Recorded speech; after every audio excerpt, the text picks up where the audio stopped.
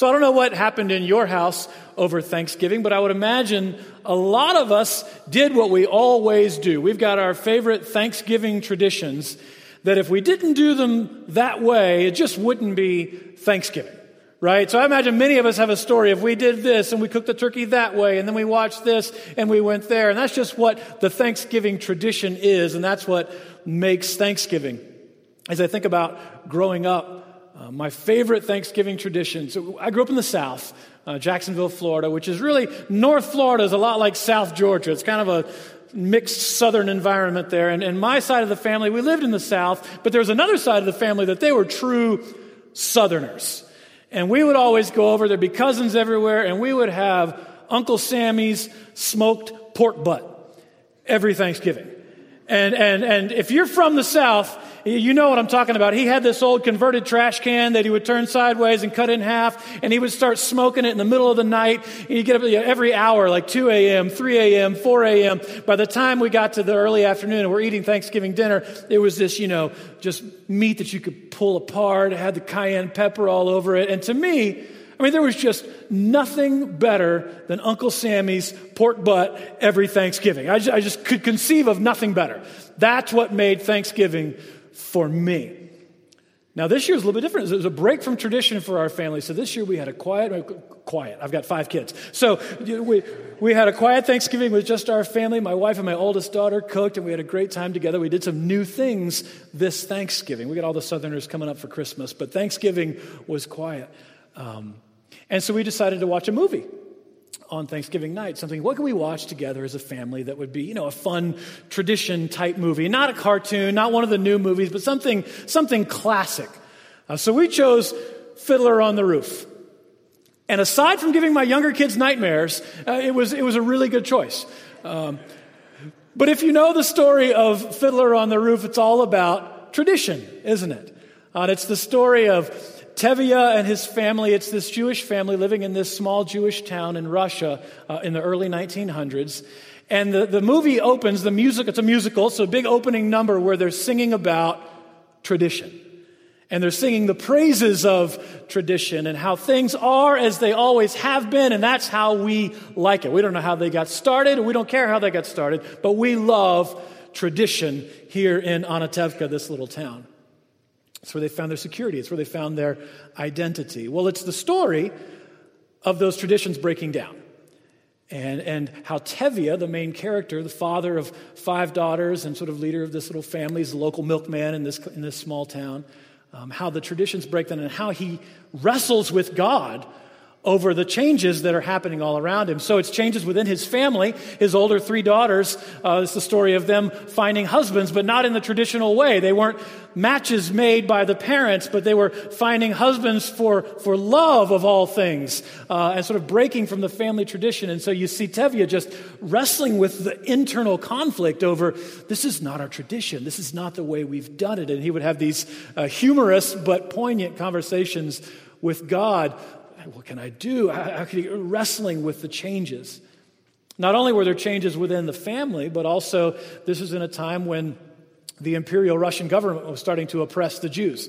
And so they were bringing persecution to the little town. Eventually they got driven out of their town. And so everything they had known, all of their traditions, were changing right before their eyes.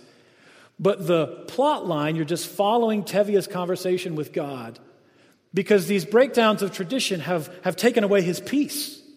And what's he going to do? And so eventually he's bit by bit, step by step, making peace with God and accepting that the new things are coming his way. Times were changing. It disrupted his peace, but then he gave it to God. So much so that one of the famous lines, he says to God, "Lord, I know that we are your chosen people, but I wish sometimes that you would choose someone else." Because it just was so disruptive to his sense of peace. As was mentioned, we're entering into a series this Advent where we're talking about the subject of peace. And it's one of the great themes of Christmas if you read the story of the Bible. It's one of the great promises that's held out for us in the Messiah. The Messiah, the Jewish Messiah who was born that we celebrate at Christmas, Jesus Christ. One of the great gifts that's promised for those who are followers of the Messiah is the gift of peace. And so we're going to spend 5 weeks this Advent season exploring the peace that's held out for us. And I would just encourage us on the outset to think honestly about the peace in our own lives. I don't know where you are in your journey, but peace can be an elusive thing, can't it? Some of us feel unrest about just the things in the world around us, a lack of peace in governments and in nations and the things that are happening around the world. We think of Paris and Bahrain and just things around the world that they disrupt our peace. What's going on? Some of us, like Tevye, in our families and in the immediate world around us, maybe it's a job situation, a relationship situation, and we're just searching for peace, and we're struggling. We have an internal conflict coming into this season. And so we hear talk of peace, right? We hear kind of these language of Christmas, but sometimes it feels just like platitudes because our life just doesn't really mesh with what we say we believe sometimes. So I would invite us just to be honest with ourselves, with God, and to consider the peace that we're experiencing in our own lives, or sometimes the lack of peace, and invite God to do a work in us over these coming weeks as we move toward Christmas, where He might grant us some of that peace that is promised, and we might experience that peace in real and intangible ways. That's what I want to invite us to. Let's let this Advent season be a season where we really do explore the peace that's held out for us in the promised Messiah.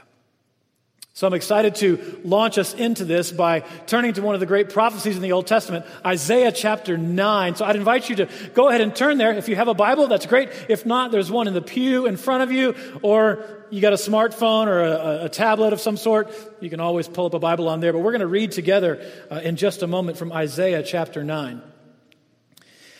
Just like Fiddler on the Roof is a story where traditions were breaking down and we were watching this internal struggle with it, this prophecy came to the nation of Israel in a time where traditions were breaking down, but in a different way. The opening chapters of the book of Isaiah is really a judgment being announced from God because His chosen people, the Israelites, were worshiping Him, but their worship was really hollow. If you know your Old Testament, the early chapters, we find God laying out exactly how His people were to worship Him. And they were going through the motions for generations by the point of this prophecy, but their heart was far from God. Their worship was hollow. It was an empty form of worship, and God had had enough. And so there's an announcement of judgment from God saying, I've had enough of your false worship. I've had enough of your empty sacrifices when your hearts are far from me and your lives don't reflect my love and my character and my grace. You're just going through the motions. And so God is really calling them to judgment because their hearts were so far and their worship was false. And so the way that judgment was going to come is through the nation of Assyria. And we find that in chapters 6, 7, and 8 of Isaiah, where he talks about how he's going to raise up this mighty neighboring nation of Assyria, and he's going to come and they're going to conquer Israel and drive them out from their land, and the persecution is going to come, and this is going to be from God as a judgment for their sin, for turning away from Him. But then comes another promise, and this comes in Isaiah chapter 9, that He would not always leave them in judgment. There would be a time of peace and restoration and of restoring the people to Himself. And this is where this prophecy comes in of this child who would be born. And we find it in Isaiah chapter 9, beginning in verse 1. It says, "But there will be no gloom for her who was in anguish. In the former time, He brought into contempt the land of Zebulun and the land of Naphtali." That's speaking of the judgment of Israel. "But in the latter time, He has made glorious the way of the sea, the land beyond the Jordan, Galilee of the nations," speaking of the blessing that would follow the judgment. And here's the promise. "The people who walked in darkness have seen a great light. Those who have dwelt in a land of deep darkness, on them a light has shone. You have multiplied the nation. You have increased its joy. They rejoice before you as with the joy at the harvest, as they are glad when they divide the spoil. For the yoke of his burden and the staff for his shoulder, the rod of his oppressor you have broken, as on the day of Midian. For every boot of the trampling warrior in battle tumult and every garment rolled in blood will be burned as fuel for the fire. Speaking of rolling back this judgment. And then he says, for unto us a child is born. To us a son is given. And the government shall be upon his shoulder.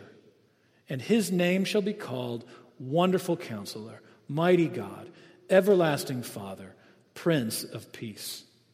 Of the increase of his government and of peace, there will be no end.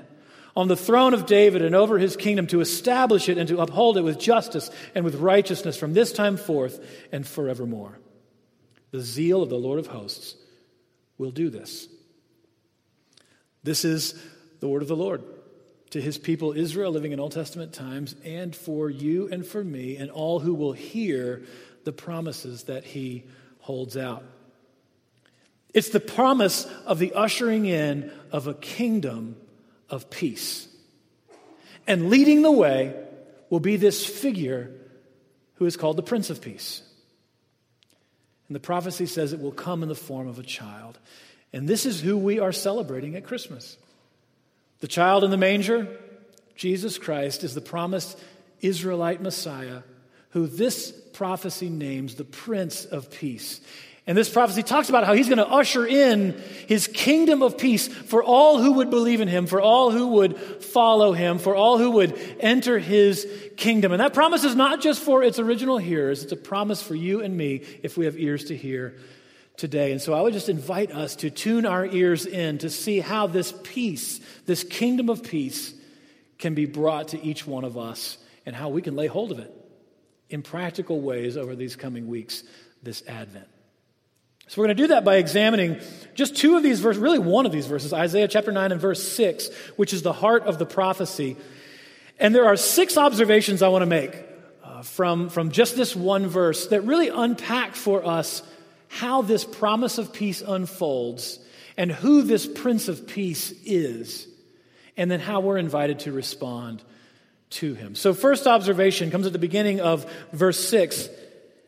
And it says, for to us a child is born. Now imagine you're an Israelite, and the Assyrians have come, and they have conquered and oppressed your people, and this is your experience. Utter judgment, utter oppression at the hands of this nation. And then a word of promise comes that the tables are going to be turned, that you're no longer going to be oppressed, but victory is going to come. What would you imagine that promise would be? For to you a new weapon is given. For to you a new leader is given. For to you a new army from a neighboring nation, a new ally is given. That's what we might expect, right? Because that's what it would take to turn the tables on this oppressing nation. But no, it says, for to us a child is given.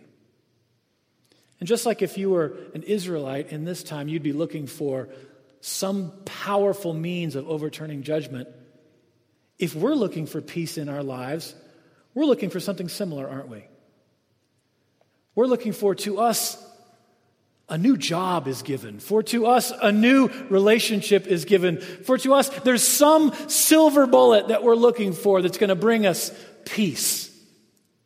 That's just how we're wired. We're looking for that fix that's going to give us what we're lacking. And so a promise such as a child comes as something counterintuitive, both in the context of the Israelites and for us if we're looking for peace. But what does this signify? It says a couple of important things about the gift that's coming our way. What is a child? Well, a child's a person. It's a person who would grow, a person that we're invited to have a relationship with. And so right at the outset of the description of this Prince of Peace, we're told that he's a child, he's a person, and we're invited to experience peace in the form of a relationship. Not a silver bullet, not a new insight, not a new weapon, but a relationship. Peace begins with a relationship.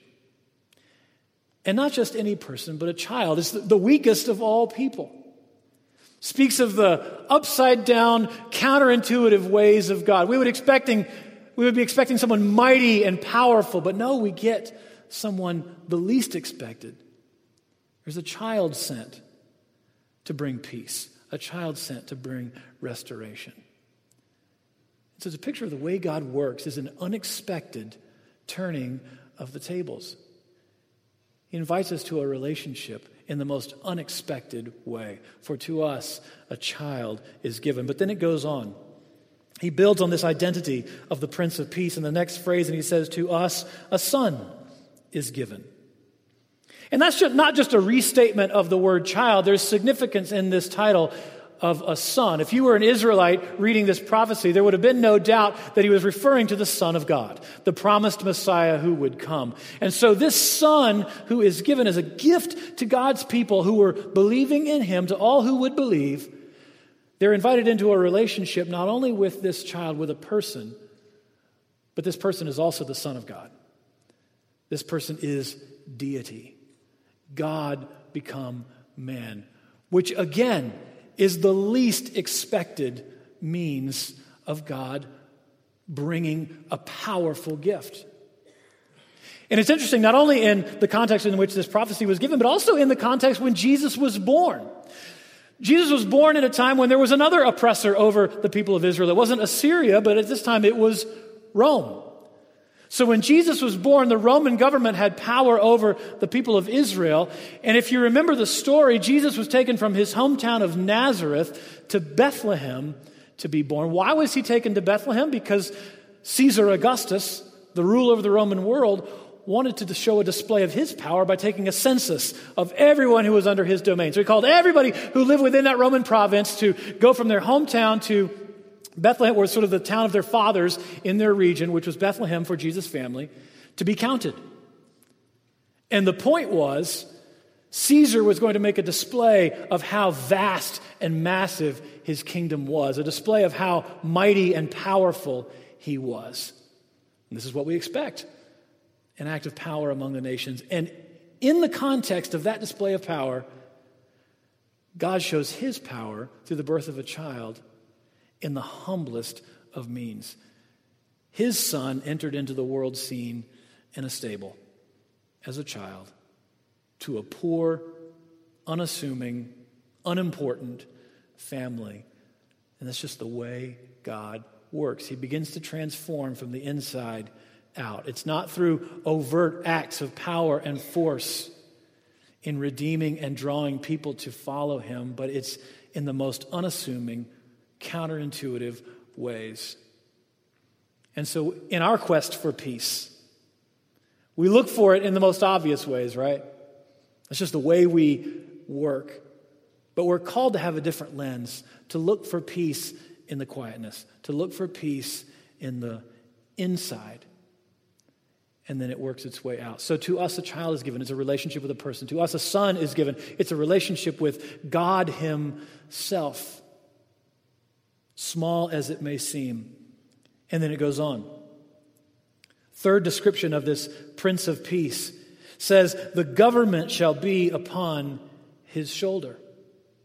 So now we're beginning to see this kingdom that the Messiah is going to establish. This child would be born and then grow up to establish a kingdom where the government is on his shoulder. Now contrast this with typical kingdoms of the world, typical governments of the world, and especially in this context where you would have a king and those who are in power building their government on the backs of the oppressed. You think of all the world dictatorships and oppressive governments where things are built upon the shoulders of slaves, built on the shoulders of those who are oppressed. And that mindset finds its way into really all the nations of the world, because what's the mentality when you're in a kingdom where power is exerted from the top down and is built on the backs of the oppressed? It calls on us to fight our way up, to fight that oppression by accomplishing more and moving our way up and fighting our way up. So peace means achievement. Peace means conquering. Peace means exerting our will above someone else's, because that's the way the government is established. But that's not the kingdom of God. That's not the government that the Prince of Peace is establishing. We're told that the government will rest on his shoulders. And the significance of this language in this prophecy is that that burden resting on his shoulders means that he has done all that is necessary to accomplish peace for everyone in his kingdom. So for those who live according to the government of Christ, who are part of this kingdom that he is announcing, it's not up to the followers to scrap and claw and find their way toward peace. No, peace is given as a gift from the prince, from the royalty, from the leader, from the king of this kingdom. And that's really what Jesus announced. If you read the first 4 books of the New Testament, the Gospels, Jesus' core message is the kingdom is at hand. And he's introducing a new kingdom that the world knew nothing of. He says, you see the kingdoms around you. You even see the kingdoms within you as we seek to establish our own rule in our lives. But he says, there is another kingdom. And it's held out for all who would believe and all who would follow after Jesus. This is his core message. Enter into his kingdom. By repentance and faith, we become part of something that's entirely different from the kingdoms of the world. The government will rest upon his shoulder. So there's something new being promised here. Something unexpected being promised here. It's peace from oppression. It's peace in real life, in real time, when things are not working. When traditions have broken down. When our trajectory has not been leading toward peace. Peace is promised through a relationship with a child king. It's promised with a relationship with the Son of God himself. And it's promised in a kingdom that's different than the way the world works. This is what's held out for us. And then the prophecy begins to move toward a climax. And this is the language that's so familiar to us. It's in the songs that we sing at Christmas. And it's this familiar cadence. His name shall be called Wonderful Counselor, Mighty God, Everlasting Father. And then it culminates in this title, the Prince of Peace. This first name that's given is Wonderful Counselor. It's getting at the core of who this promised Messiah is, who this Prince of Peace is. And part of who he is he is a wonderful counselor. And what does that mean? What does it mean to be a counselor? Well, who do you go for counsel?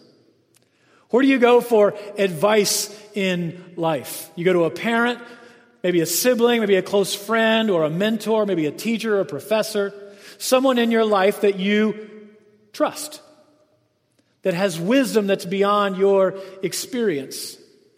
And you go to that person to receive counsel. Sometimes we go to people for counsel that aren't the most trustworthy. So there are all kinds of counselors in our lives, right? Some who want to give us counsel that we don't want that counsel. But whether we receive counsel from someone has everything to do with how we trust them, right? And here we have Jesus portrayed, this Prince of Peace, as a wonderful counselor. Not just any counsel, but even the term wonder at the root of that adjective is that his counsel, his wisdom is perfect. It's otherworldly. It's from a different place than anything that we have experienced. And it's an invitation to trust the counsel of the Prince of Peace. It's a message that peace comes when we come into a relationship of trusting what he has taught. And then this becomes very practical for us. If we fast forward in our Bibles and we read the actual teachings of Jesus in the Gospels, we find wisdom from him, we find counsel from him, we find teaching from him that's in keeping with his kingdom, but it causes us to think in different ways. So think of Matthew 6. It's sort of at the core of his teaching where he says, all the kingdoms of the world would say, concern yourself with what you will eat. Concern yourself with what you will drink. Concern yourself with what you will have. And live your life pursuing those things that you would accumulate around you. But I say, seek first the kingdom of God. And then all these things, all these necessities will be added to you. Trust that provision will come from your king in this new kingdom. It's wisdom. It's counsel that meets us where we are. How do you live your life? How do you orient your days? What occupies your mind and your heart and your thoughts? How easy is it for all of us? And I do this. I'm so guilty of this. wind up spending all of my attention on what we're going to do, where we're going to go, what are we going to get, are we going to have enough, are we going to have enough security, are we going to have enough stability, is the savings account growing, are we creating enough of a environment for us that we're happy? And that's where our satisfaction comes from. And Jesus calls us to do something different. He gives us wisdom, he gives us counsel, and says, that's not where peace is. If you want peace, seek my kingdom first. And trust that I'll give you all that you need. That's wisdom. But it's wisdom that requires trust. And so wherever you are in your journey, I don't know if you've trusted Christ ever before. Maybe this Advent could be a time that you take a baby step of trusting some of the teachings of Jesus. That this title, Wonderful Counselor, wouldn't be just something that rolls off your lips at Christmas time, but might actually be something that characterizes the way you live your life. You might come into a relationship of trust in Jesus. Others of us may have placed our trust in Jesus at some other time in our life, at some previous time, and we would say we're living a life of trying to learn to trust Him more and more, but man, we've kind of strayed away, and if I'm really honest, I'm really trusting a whole lot more in myself and the things that I'm doing, and I'm not really leaning into the wisdom that He has given. I don't even really read it very much. I don't really pay much attention. And maybe this season is a time for you and me to renew our trust and to examine where our trust really lies. If Jesus truly is the wonderful counselor, if peace comes through leaning into His wisdom, then this could be a season where we do that afresh. And maybe that's one piece of where that peace could come from that's been so elusive for us. Simply learning to trust in the counsel of the Prince of Peace. It's part of what it means that He is the Prince of Peace. But then it goes on. He's not only called Wonderful Counselor, He's called Mighty God.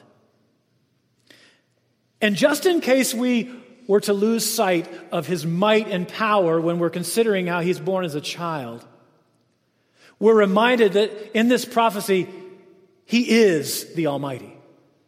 A child though He may be, and even though He entered into the world in the most humble of situations, He is in fact the Almighty God. If He wanted to assert His will by show of force and more power overtly than all the kingdoms of the world, He certainly could. We're told in Matthew 28 that all authority in heaven and on earth is in the Messiah, the Prince of Peace. So He is the Almighty. And it calls us to a response of submission. And there's another one we don't like. We don't like to trust other people, and we don't like to submit our will to others either. And so it gets pretty personal, doesn't it? If we're going to come to this Prince of Peace and receive the peace that He offers, then it involves a submission of our will, of our way of thinking, of our way of living to something new, to a higher authority. He is the mighty God.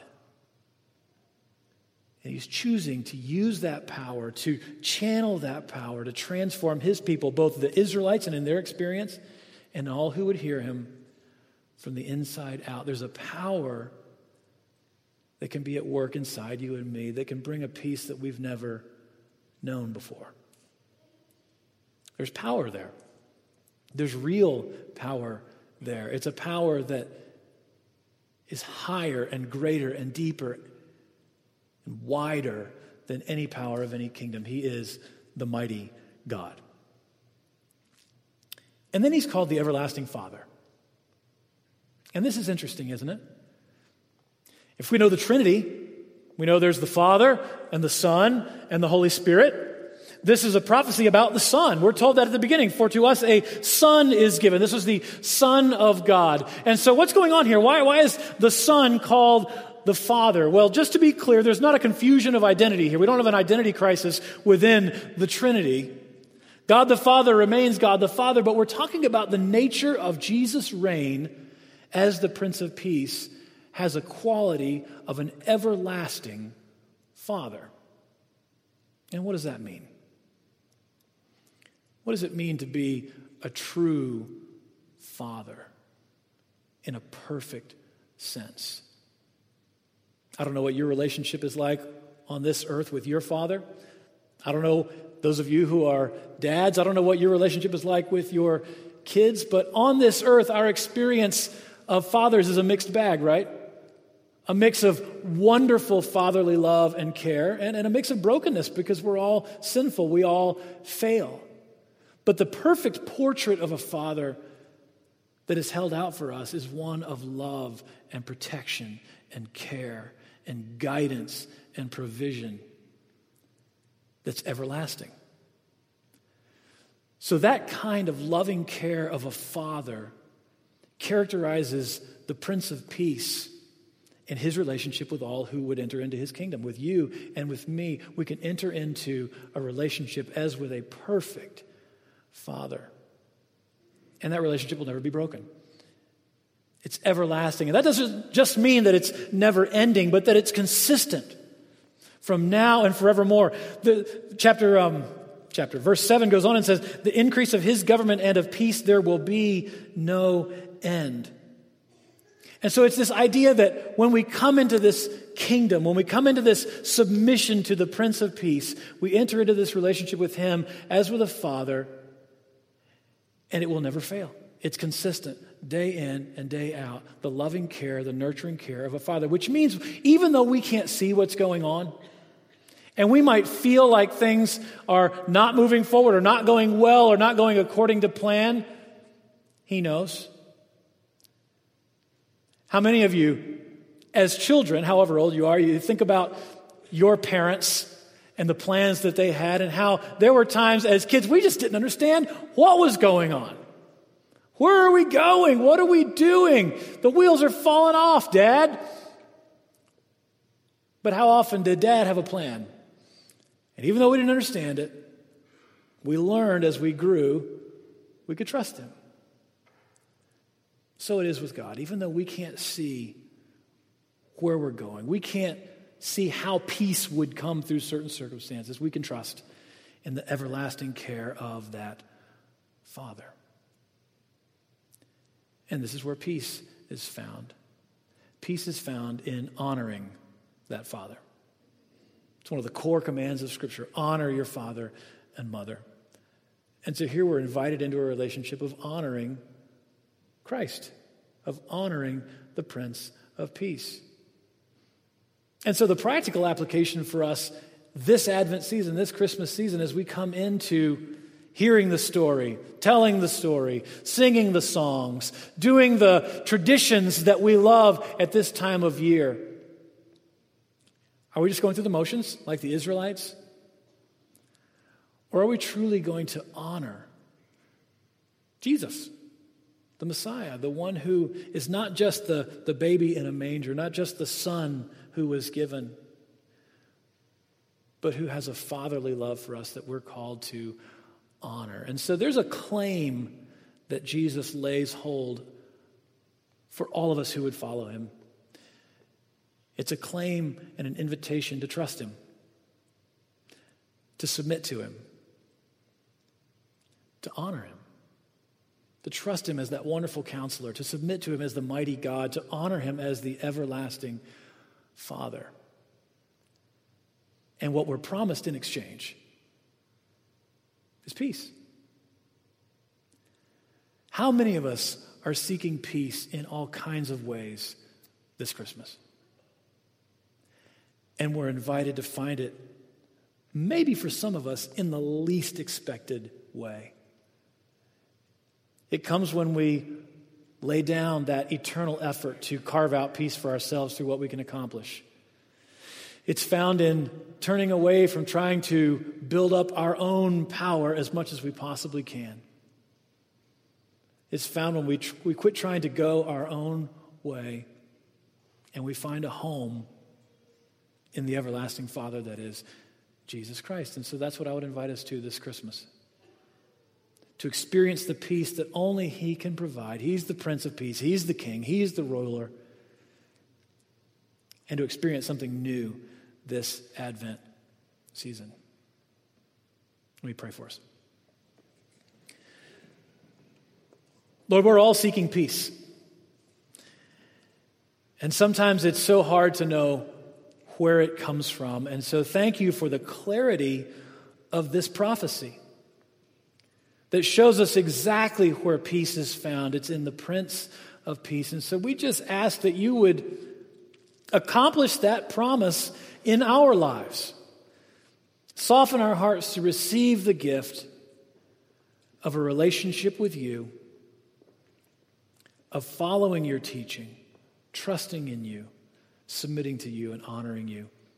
And we just pray that you would give us that peace that we so long for this year, in real time and in real space. And we want to give you honor and glory and praise for it. In Jesus' name, amen.